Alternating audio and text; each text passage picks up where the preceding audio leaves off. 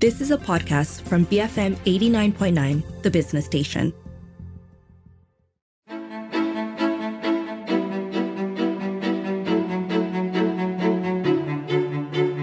Failure. Chances are you've experienced it at some point in your life, if not many points. Failure is heartbreaking, and more often than not, the fear of failure can prevent you from pursuing your dreams or trying new things. But what exactly is failure? What can it teach us? And more importantly, does our understanding of failure focus too much on individuals rather than society? I'm Darshan Johan, and this is Today I Learned. On the show with me today is Dr. Eugene Tee, Associate Professor in Psychology. Welcome to the show, Eugene. Happy New Year. How are you? Very well, Dashran. Thank you for having me, and Happy New Year. You know, the anatomy of failure, Eugene, is a topic you're passionate about. It's something you've written about as well. But let's start with this. What does failure mean exactly? How would you define it? Just to kick things off, a definition is always useful. I think failure is, well, at least to me and from my reading of the literature, any attempt at meeting a certain target or trying to attain, right? Any attempts made towards attaining a certain standard of achievement that either falls short of our own or some externally set standards. So these are, in my view, these are setbacks, right? I think that's just a way of reframing and understanding failure. We're often told that we don't make the cut, we don't qualify, or we don't measure up in some way. So that would be, to me, my understanding of the term failure as used in this context. Right. You brought up something interesting. You said, we are often told that we don't measure up. So then my next question, I wonder, is should success and subsequently failures be seen through an individual or personal lens or relative to others' lens? Yeah, I think it's a really interesting question. It's also fascinating, right, that you picked up on that. So I think this harks back a little bit to the conversation that we had before. You mentioned success, failures, almost two sides of the same coin. Because I think we seem to have both an objective and a subjective view of what we call success. And by the same measure, I think this applies for failures as well. The most, I think, commonly quoted view of failure as just a setback, but a temporary one, en route, say, to success. I think one that it's a quote, right, that many of our listeners will be familiar to. I didn't fail. I just found 1,000 ways that didn't work. Right. So unfortunately, I think what happens is, in this I would think it's a false dichotomy between individual personal lens versus relative to others. I think we draw from both. That being said, I think we tend to equate failures and success to relative lens. So how we define failures, like success, right, is often shaped by some external standard of comparison that sometimes means perhaps little, right, personally to us at least. So just to give an example, so even in studies of career success, researchers make the clear distinction between what they call objective career success and subjective career success, right? You might have, say, for instance, right, just to make more tangible this example, you might have a mediocrely successful professional career. You might consider yourself a failure, but really, does that really matter? Does that mean that you really are a failure if you say you anchor your success based on, say, having solid, close, healthy relationships with your family and your children? So I think, like success, right, the way in which we define failures as well, I think a lot of it is shaped by something that's relative, something outside ourselves, by culture, by organizations, by someone else, right? A close, non-supportive partner, a lot of external factors, a lot of external standards dictate whether we have succeeded or, in this case, failed. So what do we experience emotionally and mentally when we experience failure? So I think failure comes with a host of emotions. So I would stand by the claim based on what I've written in that article. So I've just walked you through few of those emotions. Shame for one, right? The feeling that one has fallen short of one's personal standards. Then there's guilt. Shame and guilt are what we call self-conscious emotions, right? It causes us to evaluate ourselves in a certain way, often not in a good way, right? So guilt, the feeling that you have harmed another person, another individual, you've damaged a relationship. Then there's disappointment and regrets, all right? Emotions that are typically associated with decision making, right? So regret here being a little bit more confronting than disappointment because it involves a greater sense of personal agency, that you were the architect right? And the person responsible for your own misdeeds and failures. So just again, off the top of my head, you're more likely to feel regretful making a career change if it Right. doesn't work out, right? Than say if a new project landed on your portfolio and it didn't work out because of external uncontrollable factors. And just to add on to the emotions that we feel, and there's sadness, right? How could I forget sadness? Right. Anger, self-anger specifically, right? Right. You berate yourself, right, for falling short of yours or others' expectations. So as I wrote the article a while back, I still believe that the first step in, I would think just cultivating that resilience, that tenacity towards failure is to identify, untangle, and to unpack. I should say, I like the word unpack because it's a string of emotions, right? Bundle rather. And you want to see the threads leading to your failure experience. So I think unpacking emotions as we feel as a result from failure is the essential first step as we grapple with a failure incident. And then and only then, I think we can decide what understandings or even lessons that we want to draw from them towards cultivating our resilience. Why is this an important first step? That realization, that self-awareness. Why is it important? So I think really it's the process of really coming to terms with an understanding, because emotions are information. There are signals to us that tell us that something has happened. The emotions have arisen due to some feature of the environment of the situation. But what are they trying to tell you? If you were to unpack them, I think you start to see certain themes, certain lessons even, right? That come maybe a little bit later. It's sobering, and that realization is not evidently clear to you at the moment in which that failure incident is experienced. But through reflection and that cultivation of self-awareness of what these emotions are trying to tell you, I think those are important, Dashran.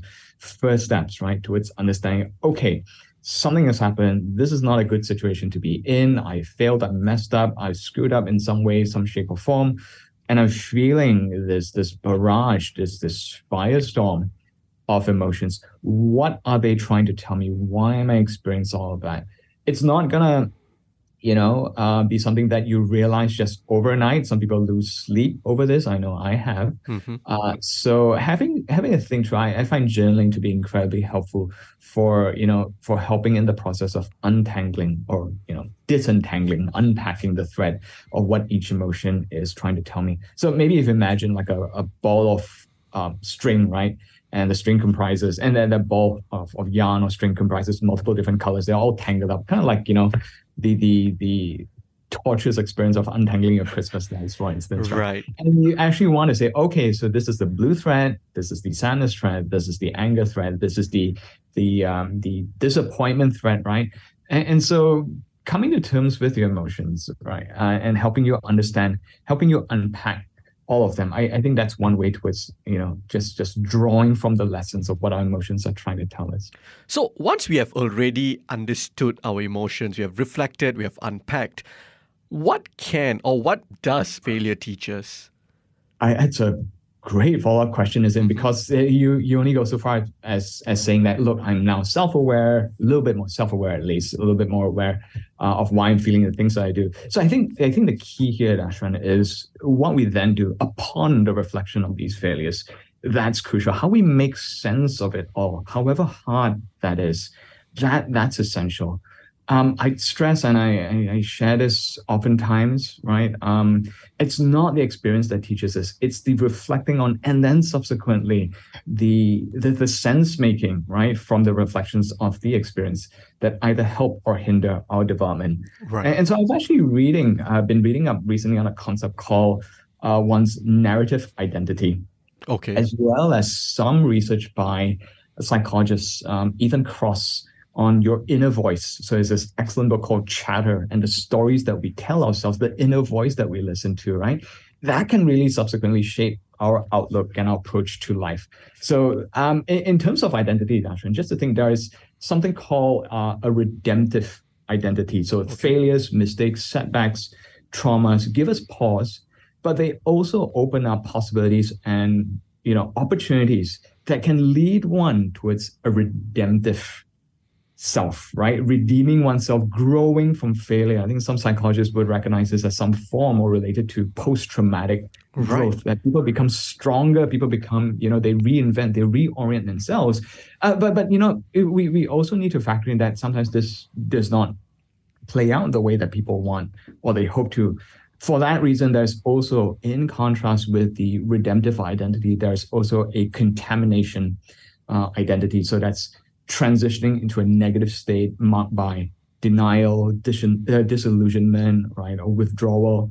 I think it's almost, right, tried to say that failures are teachers, but I think there is truth in that, but only insofar as, the extent to which we choose to make sense of, to sort of rebirth ourselves even, right, from that failure experience. So this idea of identity and the inner voice, I find that to be interesting, and that certainly moves beyond what I initially wrote about in terms of emotions and failure.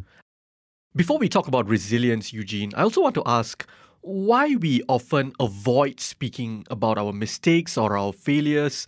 Why do we feel embarrassed by it, even if it's to our own friends, family members, colleagues? And just to add another layer to that question, I'm wondering why we're embarrassed about some failings more than others. For example, in high school, if I got a C for math or D for physics, I would just tell people, or even if people talked about it behind my back and I found out, it wouldn't make me feel ashamed. But if I got even a low A for English or Sejarah, I would feel embarrassed to tell people about it. It's a very good observation, Darshan. That is a full mark for self-reflection. I hope I'm not mistaken in labeling the term here, but you're absolutely right when you say that this is something that I strongly identify with. I see myself as maybe not so good in math, right? But I'm really good in English, right? And so when I take a test, an English test, and it doesn't, the grades or the marks don't add up, it really affects me to the core because I identify a lot more strongly with that. I see myself as a competent user of the English language. And when the test results, tell me otherwise, there's a stronger dissonance to be felt, isn't it? Because you identify a lot more strongly. So I think something to do with self-concept. I think if you dig into this concept a little bit more, there's this idea that you identify strongly with certain skills, traits, characteristics, abilities. In this case, in this instance, Darshan, it's your command of the English language. And when someone tells you otherwise, hey, you're not as good as you think you are, right? That affects us to our core a lot more strongly.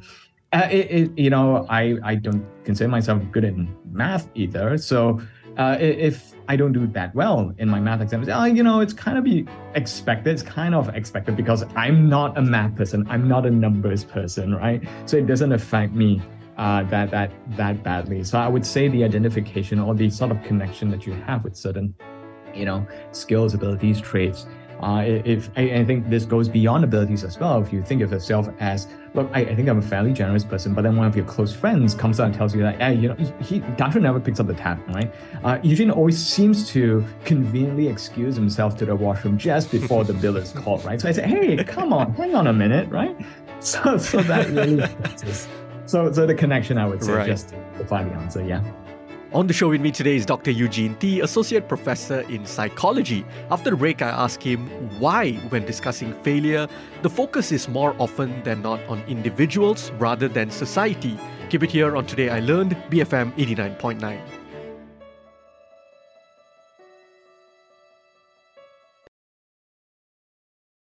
Welcome back to Today I Learned. I'm Darshan Johan, and on the show with me today is Dr. Eugene Tee, Associate Professor in Psychology, and we're dissecting the anatomy of failure. So Eugene, what do resilient individuals do differently in the face of failures and such distressing emotions compared to those of us who are perhaps less resilient? So in terms of resilience, there's a great reference that answers this exact question, as in what do resilient individuals do differently? It's a book on resilience by Karen Rivich and Andrew Shatter. And these authors are suggesting primarily it's, one of the things that resilient people do differently is how they think about failures, right? So one suggestion then from them, right, is that, resilient people avoid common thinking traps that diminish their resilience. So it's very easy to catastrophize, saying like, oh, that's it. I've messed up on my English exam. I'm never going to get into college, right? And so the one example, for instance, is that we personalize our failures. We think, for instance, that's all because of something that we said, didn't say, didn't do. I didn't study hard enough for the test, right? You know what? I've overestimated my abilities. When it could very well be the case that if you consider your cohort members, your friends' performance, that it was a really tough paper. It was a really tough exam, isn't it? And the average was a little bit lower than even the teacher expected. So I think we think we are the ones solely to blame for our circumstances and miseries, when there could be a host of other unseen, uncontrollable factors that lead to failure. We might also, I think this is another thinking trap, overgeneralize. We say that, I think I mentioned just a while ago, oh, I failed in my exam, that's it, I'm going to mess up my career, I'm never going to get a good job, my life is over, right? So failing to secure, say, just in another example I've heard recently, failing to secure a lucrative contract with a client, for instance, right? It's damning judgment that you aren't a good provider for your family. So it sort of infects other areas of your life, when in fact that's not true, right? Failures sting, no doubt about it, but it's really how, and it's the case for resilient individuals, how they reappraise, how they rethink, how they interpret that setbacks, right? That determines whether they can leverage on their strengths, positive emotions, right? That sees them through the setback that they've experienced. Of course, caveat right here, Darshan, it's not about giving yourself license to commit future errors or mistakes. It's not giving you a free pass, right? But sometimes I think, it's necessary to just pause, to rethink, right? It's a difficult lesson about what you could have done better and what you might want to seriously consider doing better for yourself, right? When you're met with failures in the future. Can you expand a little bit on the positive emotions that resilient people experience in the face of failure? Because it's a little bit strange, right, when we think about it. Is it a matter of, when let's say the average Joe, they fail their exams or they do badly in their career, even their job evaluation or appraisals, and they feel this deep shame, guilt, so on and so forth. Are resilient people, when they get let's say an appraisal and the boss said, okay, this year you didn't perform as well as you could have, these are your failings and your pitfalls and so on and so forth, do they go like, yes, like, oh, this is amazing, I have a lot to learn, or something? What are these positive emotions? How are they interpreting the situation differently? Certainly, it's not easy to just, like you said, Darshan, right? When you get a bad performance appraisal and someone says, hey, you know what? This is an excellent learning opportunity. Let's not fool ourselves here. Let's really not fool ourselves. I'm going to slather positive emotions over my terrible experience and say, yeah, it's all fine and hunky-dory, right? Right. No, it's not, right? So I would think, take that step by step. I think, firstly, acknowledging that you are feeling that pain, that setback, that misery, that it is your negative emotions telling you about the circumstances that you're in, this unpleasant circumstances that you are in, right? So I'm not going to gloss over by saying that, you're just going to slap on positive emotions and then things will be fine. I think you need to first be aware of, reflect on, maybe even to some extent, accept and be mindful of the negative emotions that you are facing. No one's asking you to get over this in a day, sometimes even a week, right? And for more severe traumatic cases, of even months on end. But once individuals are ready to, what the research does tell us is that they bolster their recovery through the use of positive emotions. And this can include self-compassion, right? Recognizing that, people have gone through setbacks, failures, negative performance appraisals, failed bids, right? Or you've lost a client, for instance.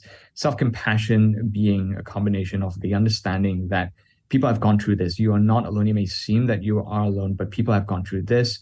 It's treating yourself with kindness, right? It's taking that one small step forward. I got out of bed today and I managed to, hop on back into my email. I got a few things done. I didn't feel productive after lunch, but that's okay. I got something, right? So recognizing that small steps forward in that recovery are still steps forward right? They may not be your typical day, which you felt 101% productive, but still those were steps forward that say, hey, you know what? You were in a rut, right?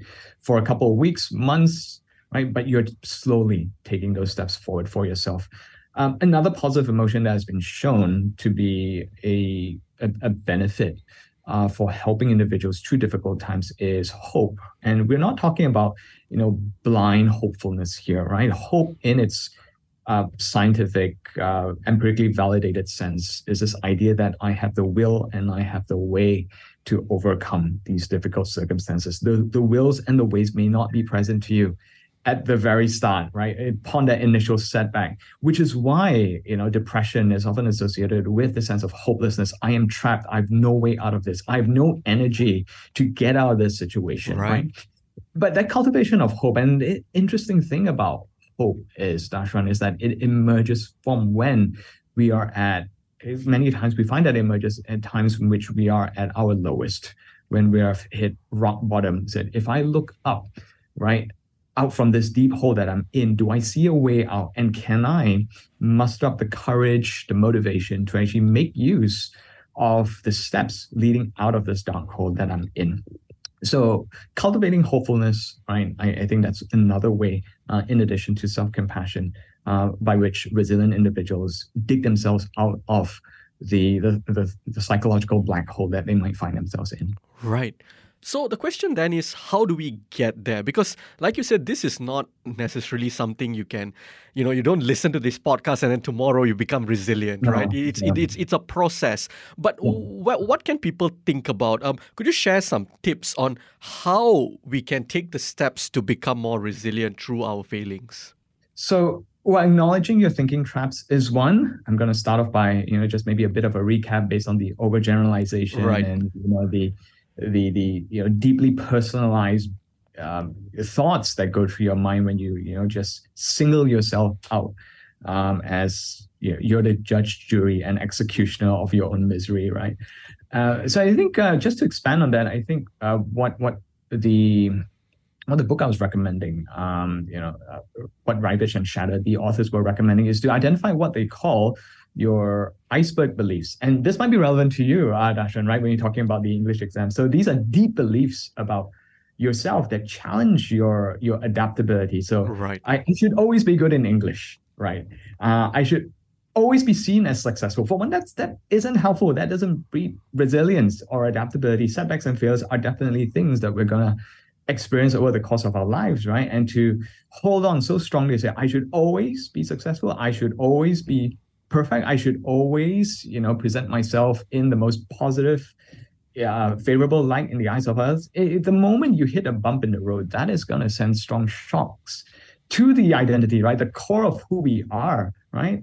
Another example just crossed my mind. I should always be a loving, patient parent. That's another example of an iceberg belief, right? It's you're likely going to be less resilient and harder on yourself when you inevitably lose your temper with your partner, right, or with your child. So that's first, identifying your iceberg beliefs. Second, you can also engage in what we call benefit finding. Right. And this might come a little bit later down the road, right? Is there something to be gained even from this setback? Say you deal with a difficult client, right? It's unpleasant, it's either toxic or corrosive. What did you learn from it? Perhaps skills in better being able to deal with and to manage difficult relationships. I'm going to put a plug in here just very quickly, Dashran, for a favorite of mine from positive psychology. Right. And that is to learn optimism. And we're not talking about the blind, Pollyanna, unjustified optimism that renders us naive and blind, right, to further failures. But I think what goes on in the minds of people who have learned to be optimistic is that they've explained their setbacks in healthier ways. So first, consider the temporality of the setback. Ask yourself, and I'd like to get, maybe you and our listeners to think about, is this something that is permanently problematic or temporarily troublesome? Right. Second, is it pervasive? Is it just one domain in your life, or is it everything? Everything. Does professional failure equate to personal failure?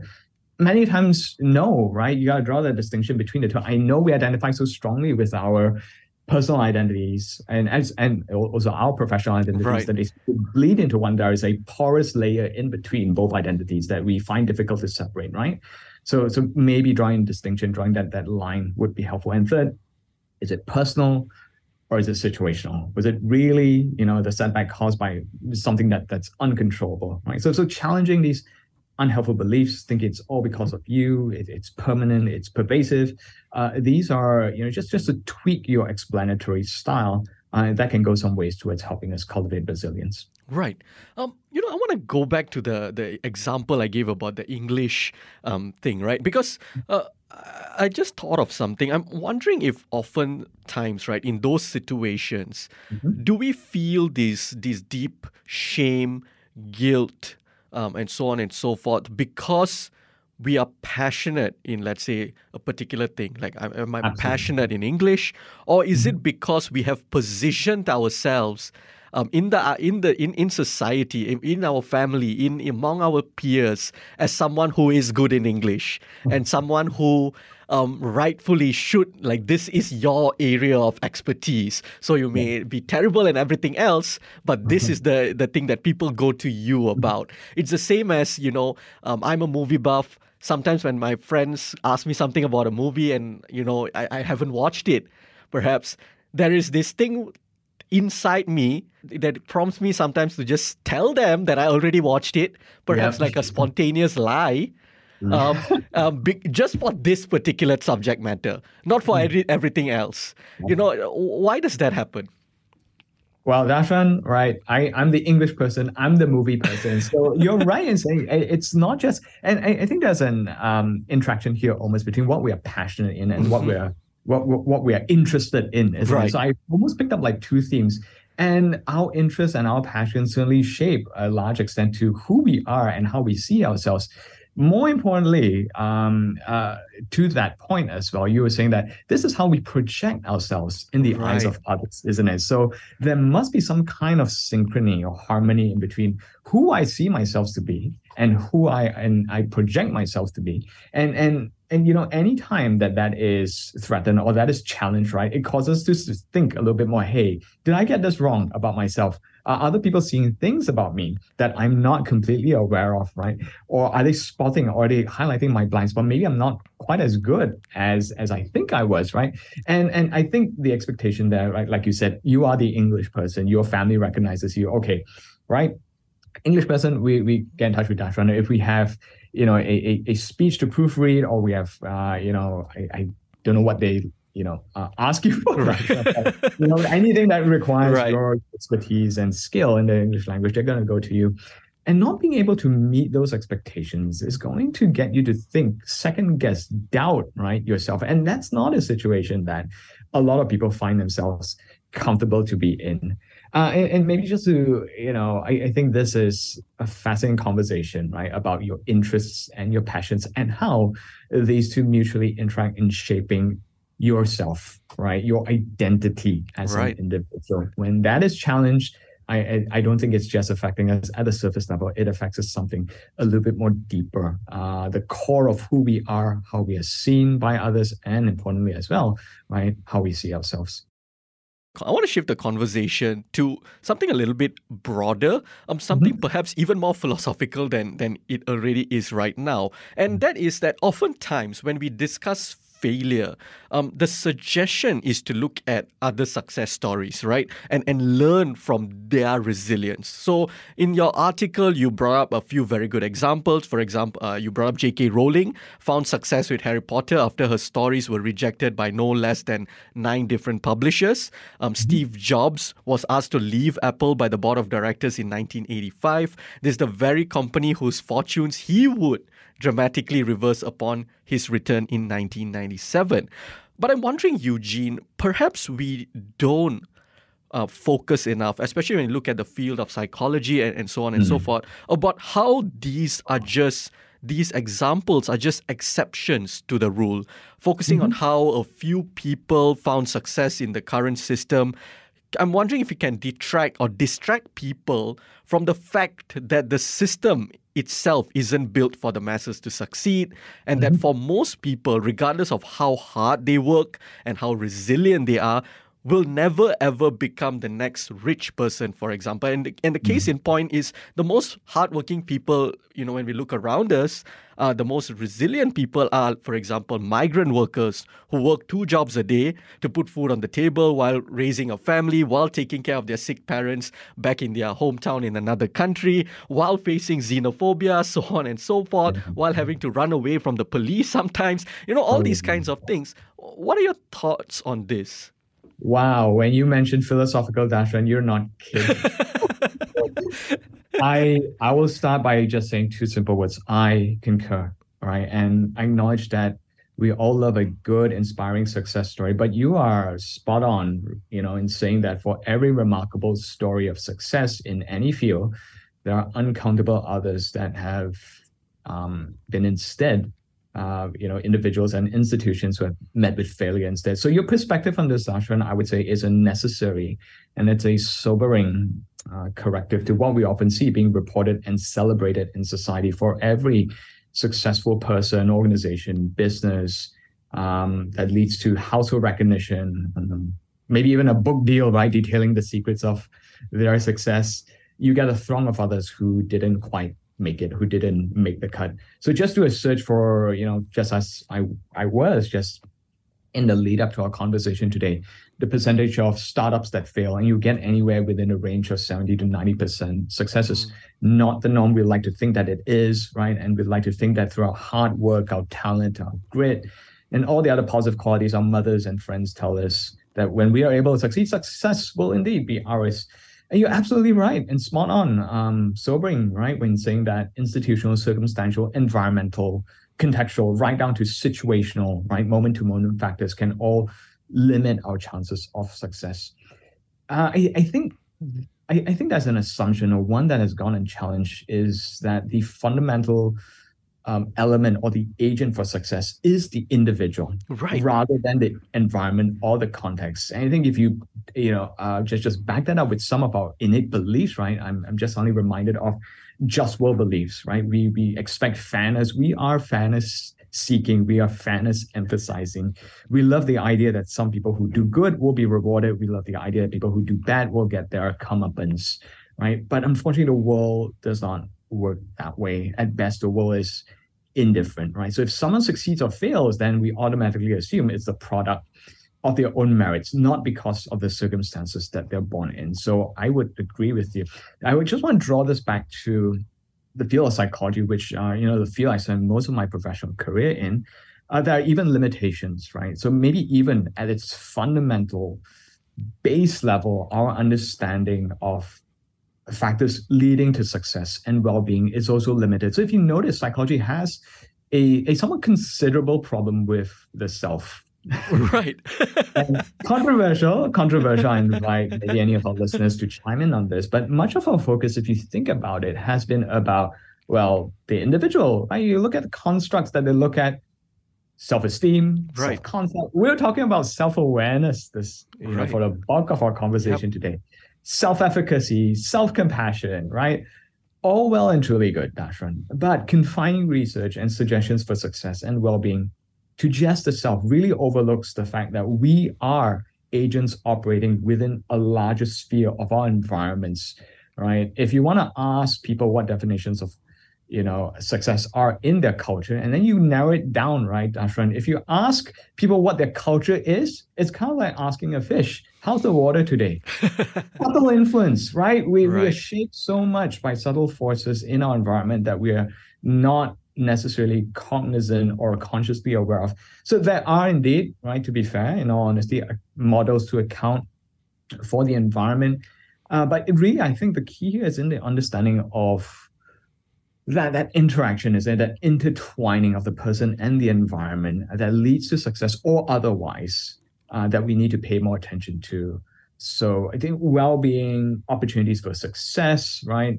They're, as you've correctly identified, it's unfairly, not necessarily available to all. I think that's just the world that we currently reside in. Absolutely, right? Because, I guess just to clarify also, I asked this question not because, I don't want people to work on becoming more resilient, right? But I'm merely wondering why, when discussing the anatomy of failure, the focus is more often on individual failures in a society that is supposedly or structured or functioning normally. That's like you brought up that very good point, right? People just assume that this is just how it is. And so whether you fail or success, it's your own doing, instead of how, in reality, society and economy in and of itself, how it's structured by the elites so that only the elites and perhaps a fractional few can succeed while the rest will have little to no room for realistic upward mobility. How do you process this, Eugene, especially when there are some studies that show that you can predict how rich or poor most people are going to be when they're 30, 40, 50 years old, just by looking at which district they are born in. In other words, because of how our system is structured, most people are doomed to fail from the moment they are born, regardless of, what they do to try and change that. Oh, it's a prickly question, Dashran. You subject me to this. I think that's a great point, though, and I think we'll need to involve maybe a philosopher in this. Right. But I think understanding that there are limits to, what we define as success. This is not a matter of just shifting the goalposts in, but a much more thoughtful recognition that the circumstances that we belong to limit the amount of opportunities that we can sometimes get for accomplishing success and attaining professional recognition. So I'll give an example, and maybe this is just my own, self-criticism of my own abilities as a researcher or as a scientist, but certainly opportunities for attaining research grants, publications. That's certainly going to be a lot more, made available to me outside of this context. I think that's something about the narrative of psychology, for instance, that is predominantly still dominated by, a more Western perspective on things. It's starting to change, but the major player in psychological research is still very much outside of Asia, isn't it? So I think opportunities for advancement,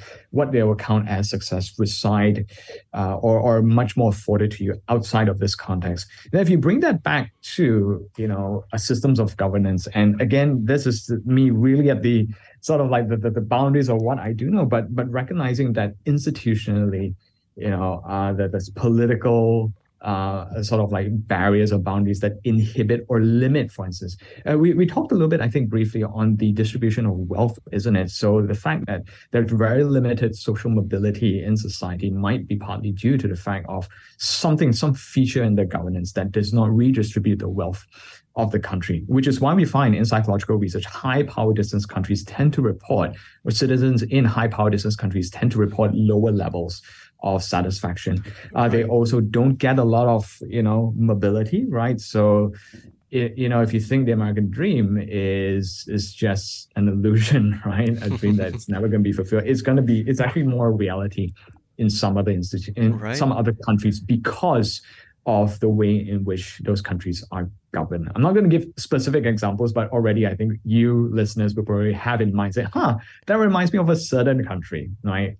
You might have different, but you do recognize that, and this is you as a fish recognizing that the temperature of the water is not as cold, is not as warm as it could be for your well-being and for your chances of success. And I think that is crucial. What we can do about it, though, systemic issues, right? Addressing systemic institutional limitations and boundaries that inhibit our chances of success and well-being. I think that's going to be a different, if you pardon upon kettle of fish altogether. It's another conversation for another time, perhaps. Absolutely. But I think you bring up fantastic points. And I like what you brought up about the American dream as well, because I forgot who was it that said it, that in 2022, it's much easier to achieve the American dream in Scandinavia than it is in America. All right. Before we wrap this conversation up, Eugene, would you have some final thoughts or a final message for us? Well, your questions and the conversation we've been having here, Darshan, I think that's just given me pause, a lot of food for thought, right? And paused on initial assumptions that I had. And just going beyond emotions, I think success, failures, they're products of interactions between ourselves and our environment. We don't succeed on our own, just on our own merits. But I think the same applies for failures as well, right? So really, don't be too hard on yourself as you head into the new year and set out to accomplish what you intend to do. Take stock of what the temperature in the water is like, and wish you all the very best in what it is that you hope to accomplish in 2023. Thank you so much for joining me again today, and Happy New Year. My pleasure, Dashwan. That was Dr. Eugene Tee, Associate Professor in Psychology. If you missed any part of this conversation or would like to listen to other episodes, you can also check us out on podcasts. We're available on the BFM app, Spotify, Apple Podcasts, or pretty much wherever you get your podcasts from. You just have to search Today I Learned Podcasts. I'm Dashran Johan, and this has been Today I Learned, BFM 89.9.